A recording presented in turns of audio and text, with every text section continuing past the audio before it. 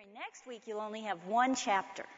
So kind of remember that, but kind of start working on it a little earlier this time so it doesn't sneak up on you.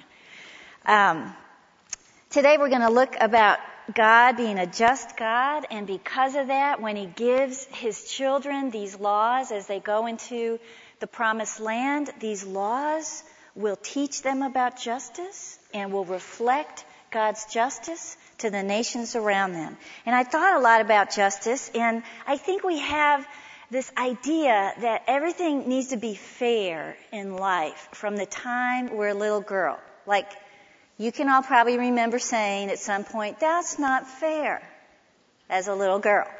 You can probably remember saying as a grown-up, "That's not fair." You can probably remember thinking that yesterday. That's not fair. We think in our hearts, we've got this idea that life is going to be fair. And I had a wise friend teach me this many years ago when my little boy and girl were little. Now they're not. And they said, okay, if you have one candy bar and you want to split that candy bar, if the mom splits the candy bar, they are going to find that there's a millimeter off in one side of the candy bars compared to another. And you will hear those words, "That's not fair." And so my friend said, here's what you do. You let the kids cut the candy bar in half. And so the one who cuts the candy bar cuts it. The other child gets to pick which half they want.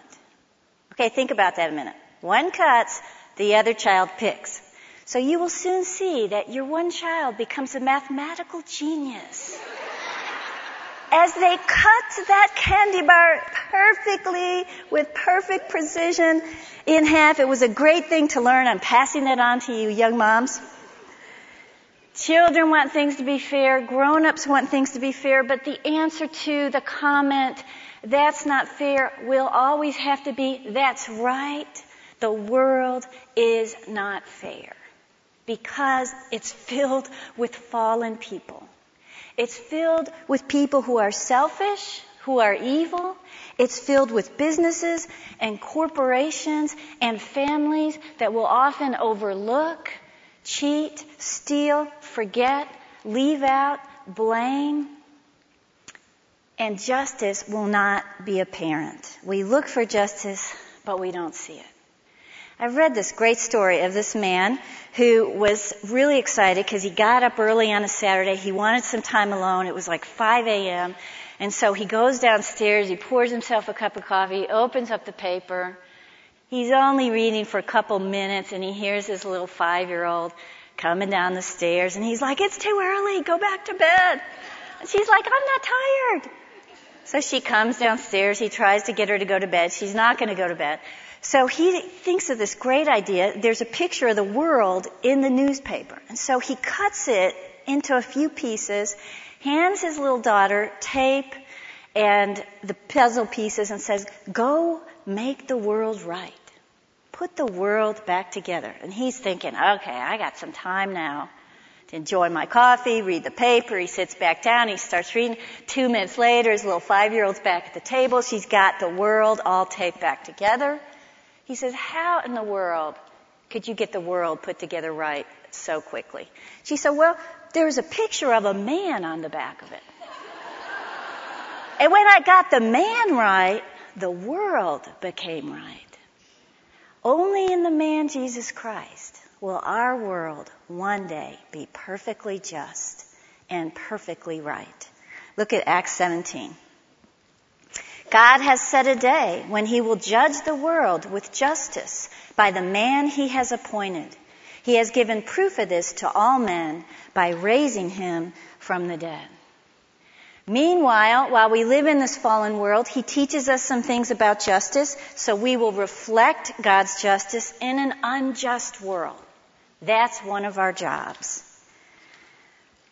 And I think it's great to know we don't have to be overwhelmed by injustice. We even talked about Martha's issue with Shelby today, and we don't have to be overwhelmed by those things because we know we are led by a just God, and that makes all the difference in the world. Look on the top of your outline.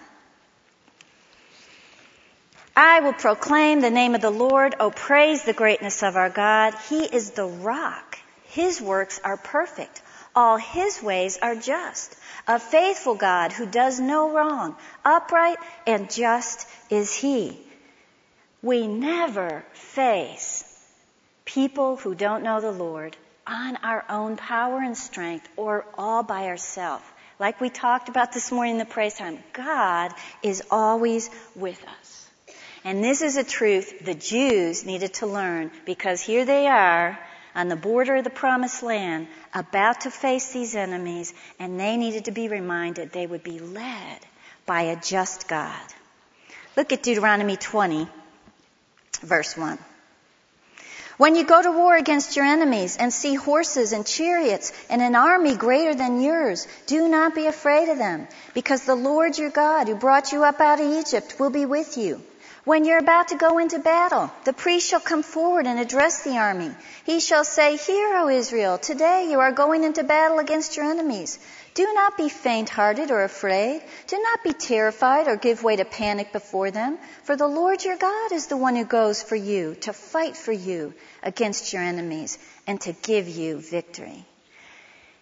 The battles that Israel was about to step into would be called holy wars, because they were God's judgment against the wicked nations of Canaan. And he'd given these nations time to repent. He'd given them time to turn to him. They knew about the God of Israel. They heard about the parting of the Red Sea. Don't you think that news spread pretty quick? The parting of the Red Sea. They were soon about to hear about the Jordan River parting, when the people would cross into their land. Another huge miracle. They knew that God had defeated many powerful nations. They knew of the strength and the power and the majesty and the sovereignty of this God called Yahweh. But they had rejected him. Instead, they had chosen to live a perverted lifestyle filled with false gods and idolatry. I thought it was interesting. I was remembering when Moses died, Joshua sent some spies into Jericho to kind of check out the land. I don't know if you remember that story. And they go to Rahab the harlot's house. And listen what she says to these people from Israel. I know the Lord has given you our land. And because of that, great fear has fallen on us. All who live in our country are melting in fear. We heard how he dried up the waters in the Red Sea. We know of the nations you've already destroyed. And when we heard it, our hearts melted within us and our courage failed because of you. And listen to this. And then she said, For the Lord your God is God of the heaven and of the earth. And now, guess what? Here he is, ready to judge a rebellious nation. So as they face this rebellious nation, the children of God, this is what they see. Horses, chariots, great armies, fortified cities, all of which they did not have. How would they go into that land with courage? How can we go into a fallen world with the same kind of courage when we have maybe family members or people at work or in the community or in politics who have their own resources of money and television and movies and Hollywood and big names?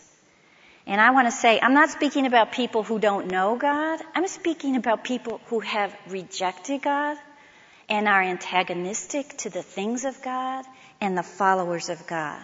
In our country, we don't face persecution that a lot of other countries are. It could happen one day. These are good things for us to remember today. But you may face persecution in other ways. You may have family members or people in your life that are angry that you're a God follower, and it divides your family. It can be demoralizing. They can be sarcastic. They might like to argue, humiliate. It can make your job miserable.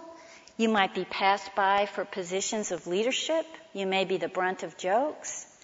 If you aren't, praise God for that. If you are, we can learn some principles from what they did when they were in front of their enemies. And we can also remember this is a possibility in my life, and the closer Christ comes to return, I think the more these things will grow in our lives.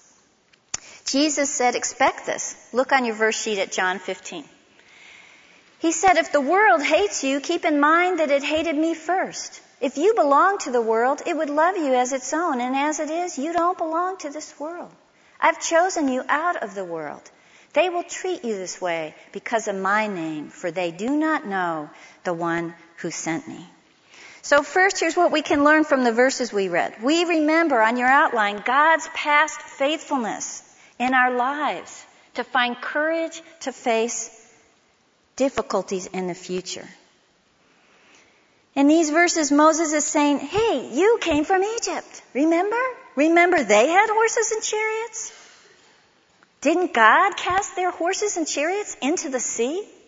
In fact, it's really interesting. If you get historical records of Egypt at that time, it actually shows how the Egyptians had a lot of outposts in faraway places where they had a lot of their people. They called all the men back from those distant outposts in Egypt. Why would they do that? Sort of losing their boundaries and their territory.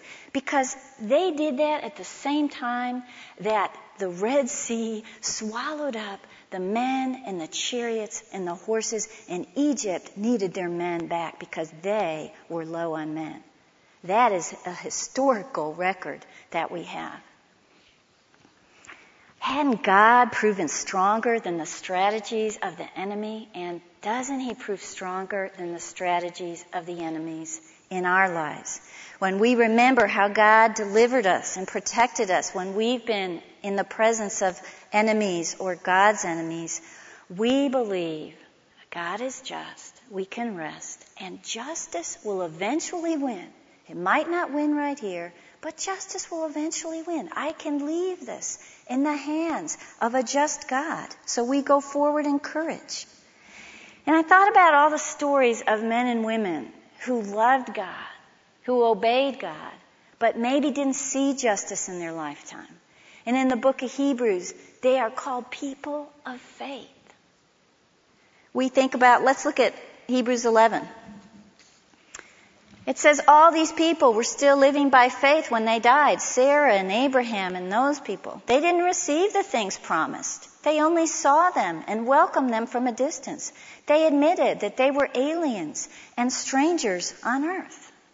It made me think definitely of Jim Elliot. You all know the story probably of the man who was called to the Auca Indians and invested tons of prayer and time flying by, dropping them presents, dropping them food, and then the day came when they landed that plane to meet these Indians who had never heard the gospel of Jesus Christ, and they were immediately killed by these Indians.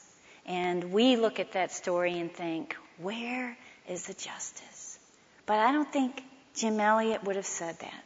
Because later on, lots more people came, including his own wife, Elizabeth Elliot. And today there's an entire people group that serve and walk and follow God because of the sacrifice and the efforts of Jim Elliot. I always like to think about John the Baptist. He served God. He ate locusts. He lived in a desert. He dressed in camel's furs. How fun was that? His whole life, and then when Christ comes on the scene at the whim of a young girl, he loses his head. And you think, where's the justice? But John the Baptist would not have said that. He would have said justice will eventually win. We can die sometimes waiting for that, but we believe and know we serve a just God. Secondly, we let God fight our battles. I love it that he has the priests come before the people. Wouldn't that be fun if they had a bunch of priests come before armies today to say, hey, don't forget, you're not the one fighting this battle. This is God's battle. They said this, the Lord your God is the one who goes before you to fight for you and bring you victory. And we forget that in this fallen world sometimes. And when we do, these verses tell us great fear takes over in our hearts that can lead to actually being paralyzed and stopping what we're supposed to do. And then sometimes when we panic, when we're in the presence of people who oppose God, we start acting like them. And we get defensive, and we get loud, and we start arguing. And that isn't what God calls us to do either. If we believe He's the one fighting the battle, we rest and see the work that He's doing before us. When Jesus was about to give His life on the cross, He prayed for His disciples, He prayed for us, and all who would become His followers. Look what He prayed in John 17. My prayer isn't that you take them out of the world, but you protect them from the evil one. They are not of the world, even as I am not of it. Sanctify them by the truth. Your word is truth. As you sent me into the world, I have sent them into the world. He knew we would be living in a world that we can't call our home. He knew we would be in the world, but not of the world. And so here He's praying for our protection, because He knew we would face opposition, sometimes hostility, and He's saying, it's God's fight. I've prayed over you. I thought about Psalm 23, that wonderful line that says, you have prepared a table for me in the presence of my enemies. That's about rest. Surely goodness and mercy will follow me all the days of my life, and I will dwell in the house of the Lord forever. In the midst of my enemies, you provide everything I need. I will rest in that. I will let you fight the fight.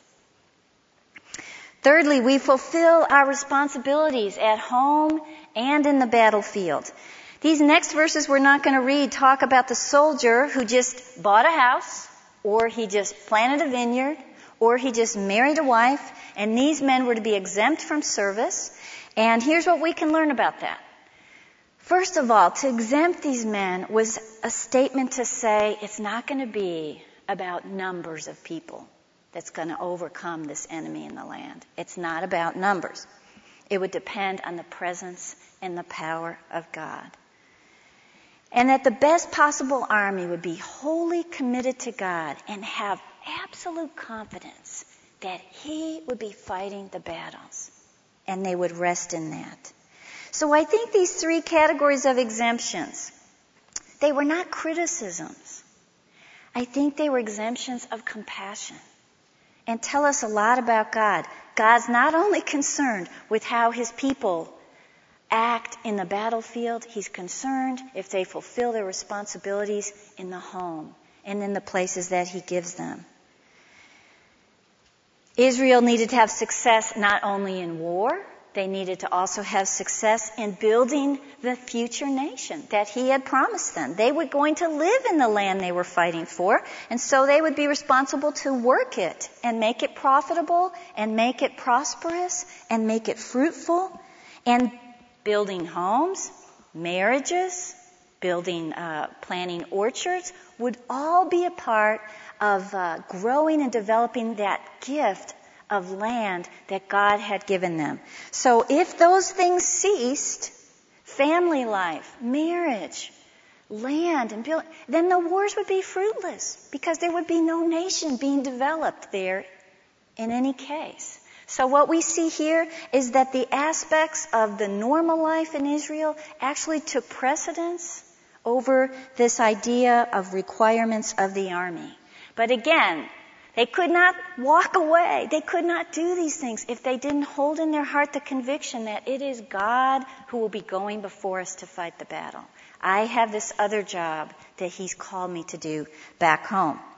I think about the time that Ted had an example of a woman who was a single woman. I think she had 7 children. And she went to her pastor and said, God has called me to the mission field overseas. And the pastor said, I don't think He would do that. I don't think He would ask you to walk away from these responsibilities that you have in the home. It was never God's intention to neglect family life, to neglect the land in order to go off to war. Fourthly, on your outline, we overcome fear with faith for the sake of others in the fight. I liked this exemption because this is where they say if you are afraid, you need to go home. This exemption is about realizing we are part of a bigger community. We are God's children. We have a responsibility to each other. Deuteronomy 28 tells us this. The officers shall add, is any man afraid or faint-hearted? Let him go home, so his brothers will not become disheartened too. I've mentioned before that my sister is a Young Life regional director in LA, and it cracks me up because she's definitely not the athletic type, and now she's older than me, so she's a middle-aged woman, and she's out there in Colorado doing these ropes courses with the kids. I mean, I don't remember Dawn signing up to do one sports activity her entire life, but she would call me on the phone and say, I had to walk on a rope and jump into the air and catch this ring that was just hanging in the air. And you know what? I don't think she could do it, but who is she looking at? All the other leaders who are doing it, who don't want to do it either. They're doing it for these kids that they've brought with them, that they're loving them into the Lord and telling them about the kingdom of God. And these kids love it. And when they see their leaders up there, it just endears them to what they have to say to them. But I can guarantee you, if all the leaders just huddled together afraid, ministry would not happen. We have to have that responsibility for each other. And you can probably think at times you've been in a little bit of frightening situations, and the faces of other Christians have given you courage by the faith that you see. That's our job. We are supposed to wear those kind of faces for each other. Fifthly, on your outline, we strive for purity when in the territory of God's enemies. We read in Deuteronomy 23 about the soldier who's away from home. He's encamped near the enemies of God, and he is taking lots of precautions to maintain purity in his camp and cleanliness. Look at 23:14.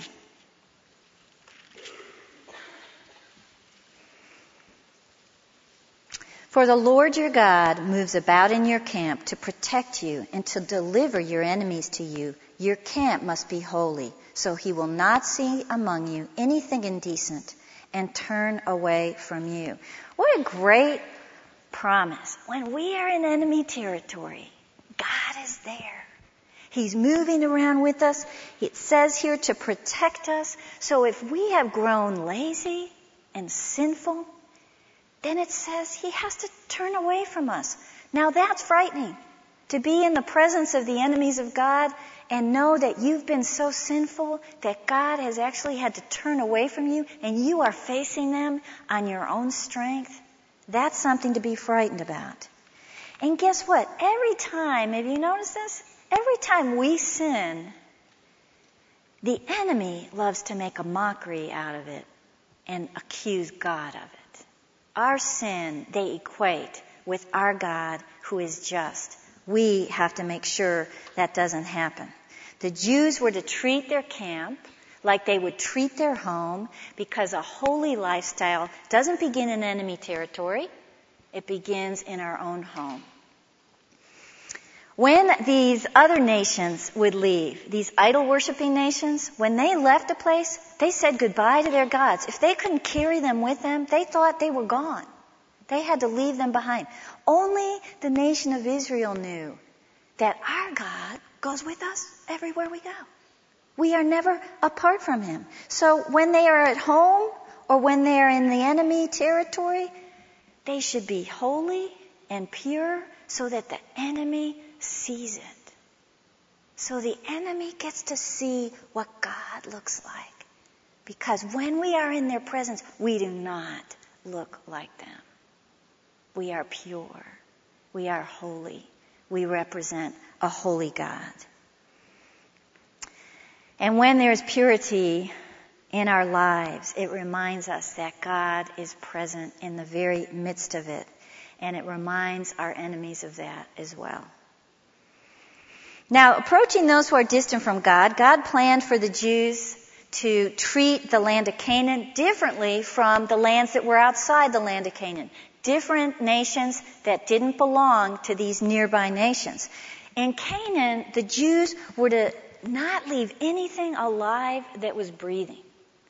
And there are two reasons for that. You read one of them, because the Canaanites would lead Israel into these detestable, perverted practices, including sacrificing their own children to a God that's no God at all. But the second reason is Israel was God's instrument of judgment against the land of Canaan. Remember we talked about they'd rejected the stories. They knew who he was. They turned their back on him. Israel was to be God's instrument of judgment. But he had told them earlier, if you obey me in the land, I'm going to give you more land outside of your territory. These are distant nations. And the very first thing they were to do when they approached a distant nation was to offer them peace. And if the people accepted, then they would become laborers for Israel. But I think there's a principle for us here.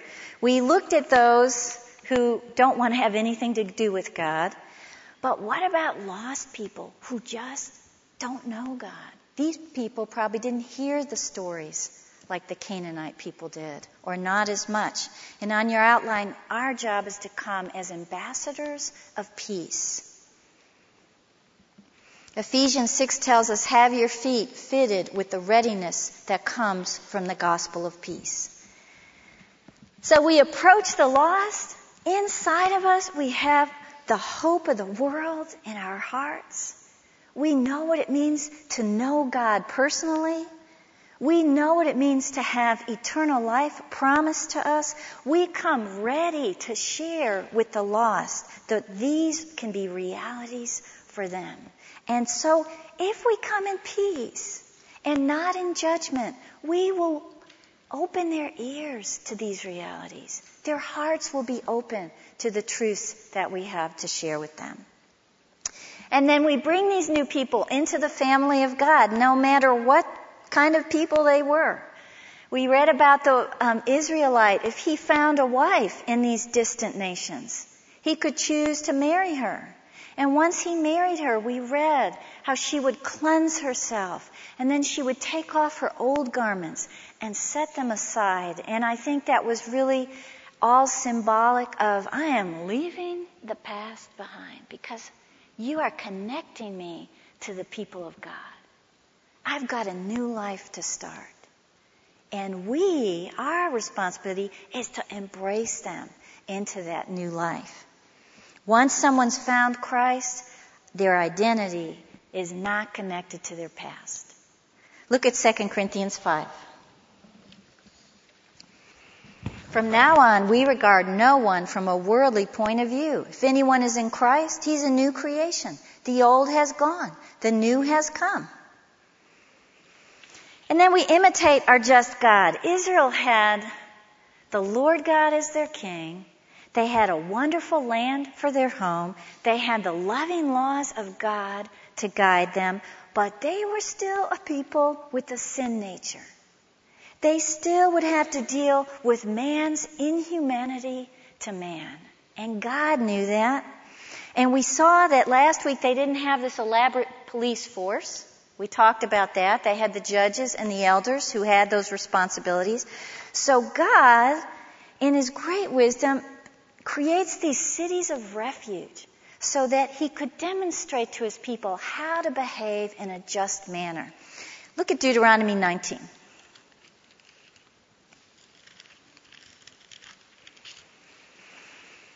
When the Lord your God has destroyed the nations whose land He's given you, and when you've driven them out and settled in their towns and houses, then set aside for yourselves 3 cities centrally located in the land the Lord your God has given you to possess.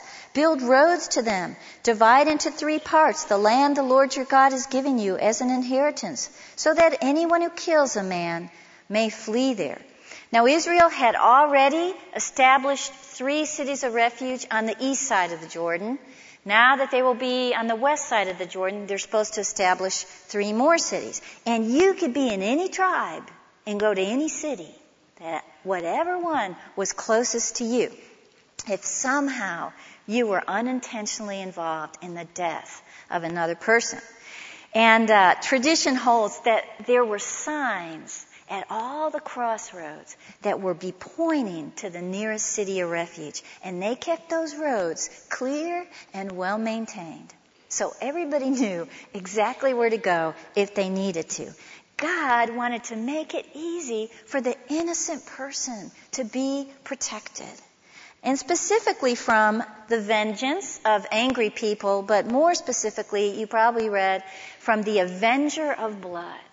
And that would be the closest living relative who would take it upon himself as representative of the family and to protect the family name to deal vengeance with someone who killed his nearest relative. I thought about this when I was doing it because I had sort of an example that would have almost fit this. We years ago put in this sprinkler system, and we had these two guys that we just thought were so fun and nice, and they were putting in the sprinkler system. Well, one of them was diabetic, and he needed to eat, and he didn't eat. And you know, they can't always think straight. So all of a sudden, I hear this screaming in the back door. It was like a movie. It was like the scary movie.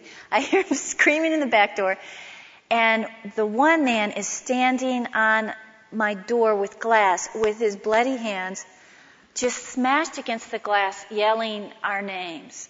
And he had accidentally...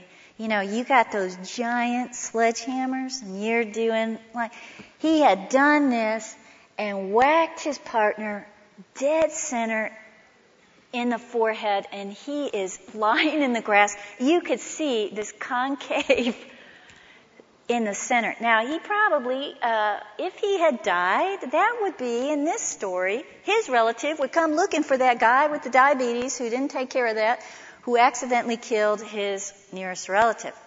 Fortunately, just to let you know, that was really scary.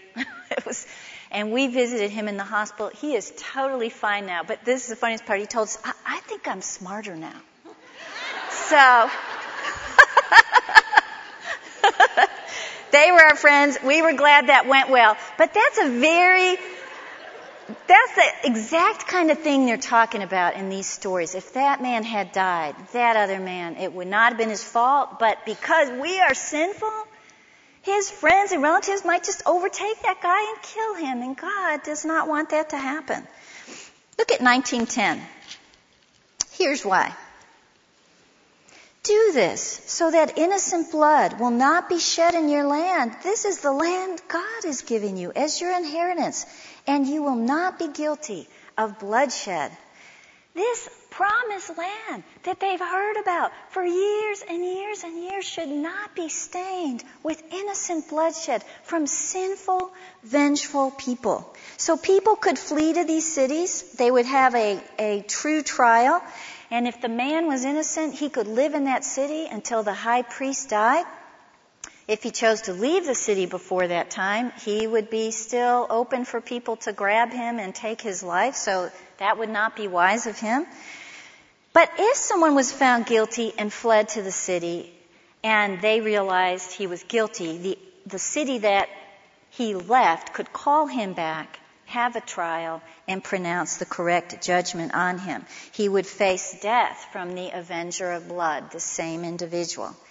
So in these stories of the city of refuge, we realize God expected his people to be concerned about justice. He did not expect them to be people of vengeance, and he did not want to see innocent bloodshed. Another way he was teaching them how to behave was this more than one witness. Look at verse 15 in chapter 19. One witness is not enough to convict a man accused of any crime or offense he may have committed. A matter must be established by the testimony of 2 or 3 witnesses. And we can see the wisdom in that very easily.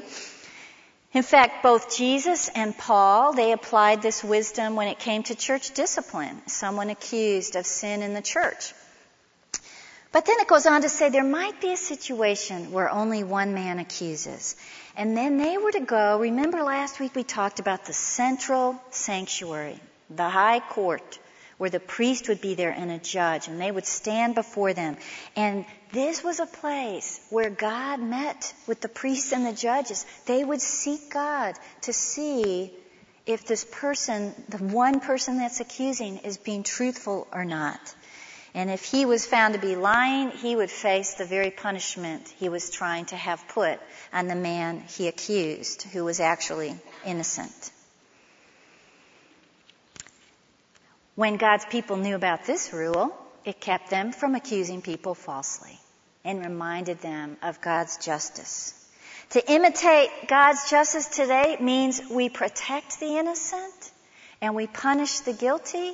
And as Christians, out of any other people group in our country, we should be the ones that work hard, give our money, pray, go to protect those who are unborn, the orphan, the widows, the poor, the innocent people that suffer in our land today. And then we should also strive for a judicial system that is just, where the punishment fits the crime. Verse 21 says, an eye for an eye and a tooth for a tooth. Think about this. In 18th century England, if a child, a poor, hungry child, was caught stealing bread, they could be imprisoned for the rest of their life. If a man picked a pocket of someone else, he could be hung there in the city before everyone. The punishment was evil and did not fit the crime. We are supposed to support fair punishment to those who are guilty. And then can you imagine what it would be like if we served and followed a God who was not just? Which I want to say, every other God that you hear out there, they are not just. We have people wringing their hands, trying to do everything they can to stay good enough each day so they can have eternal life and not be judged. And only we Christians don't have to do that. But what if God was capable of error? So that we would be forever striving to be good enough. Always wanting to know Him, never able to. Insecure in what our future holds. And we would live in great fear. We would live in fear because we would be guilty. We would have the great accuser, Satan, pointing a finger at us and saying, guilty. Guilty of sin. And it would be up to us to try to erase our guilt. And it would be impossible. But our God does no wrong, and because He's holy, He knew we could not approach Him on our own merit, and so He sent His Son as a refuge for us to flee to. And I think He set out signs all throughout our life, at every crossroad, pointing the way to this refuge through His Son, Jesus Christ. Hebrews 6:18 says, we have fled for refuge to lay hold of the hope set before us. On your outline, God has provided a refuge for those who are guilty of sin. 2 Corinthians 5:21 tells us, God made Him who had no sin to be sin for us, so that in Him we might become the righteousness of God. We can approach God because Jesus, our refuge, has taken our sins upon Himself. When we flee to Him, we receive new righteous garments. We set aside our old stained worldly garments and we put on the righteousness of Christ. And we don't need 2 or 3 witnesses to see us go from guilty to innocent. We only need one, and that is God and God Himself. It is His testimony. Look at 1 John 5. Anyone who believes in the Son of God has God's testimony in his heart, and this is the testimony. God has given us eternal life, and that life is in His Son. He who has the Son has life. He who does not have the Son of God does not have life. On your outline, God has given a testimony about His Son that brings life to those who believe it. And so my hope is we remember we stand and live our lives on an upright God. He is a rock, and we live victoriously because of Him. Let's pray.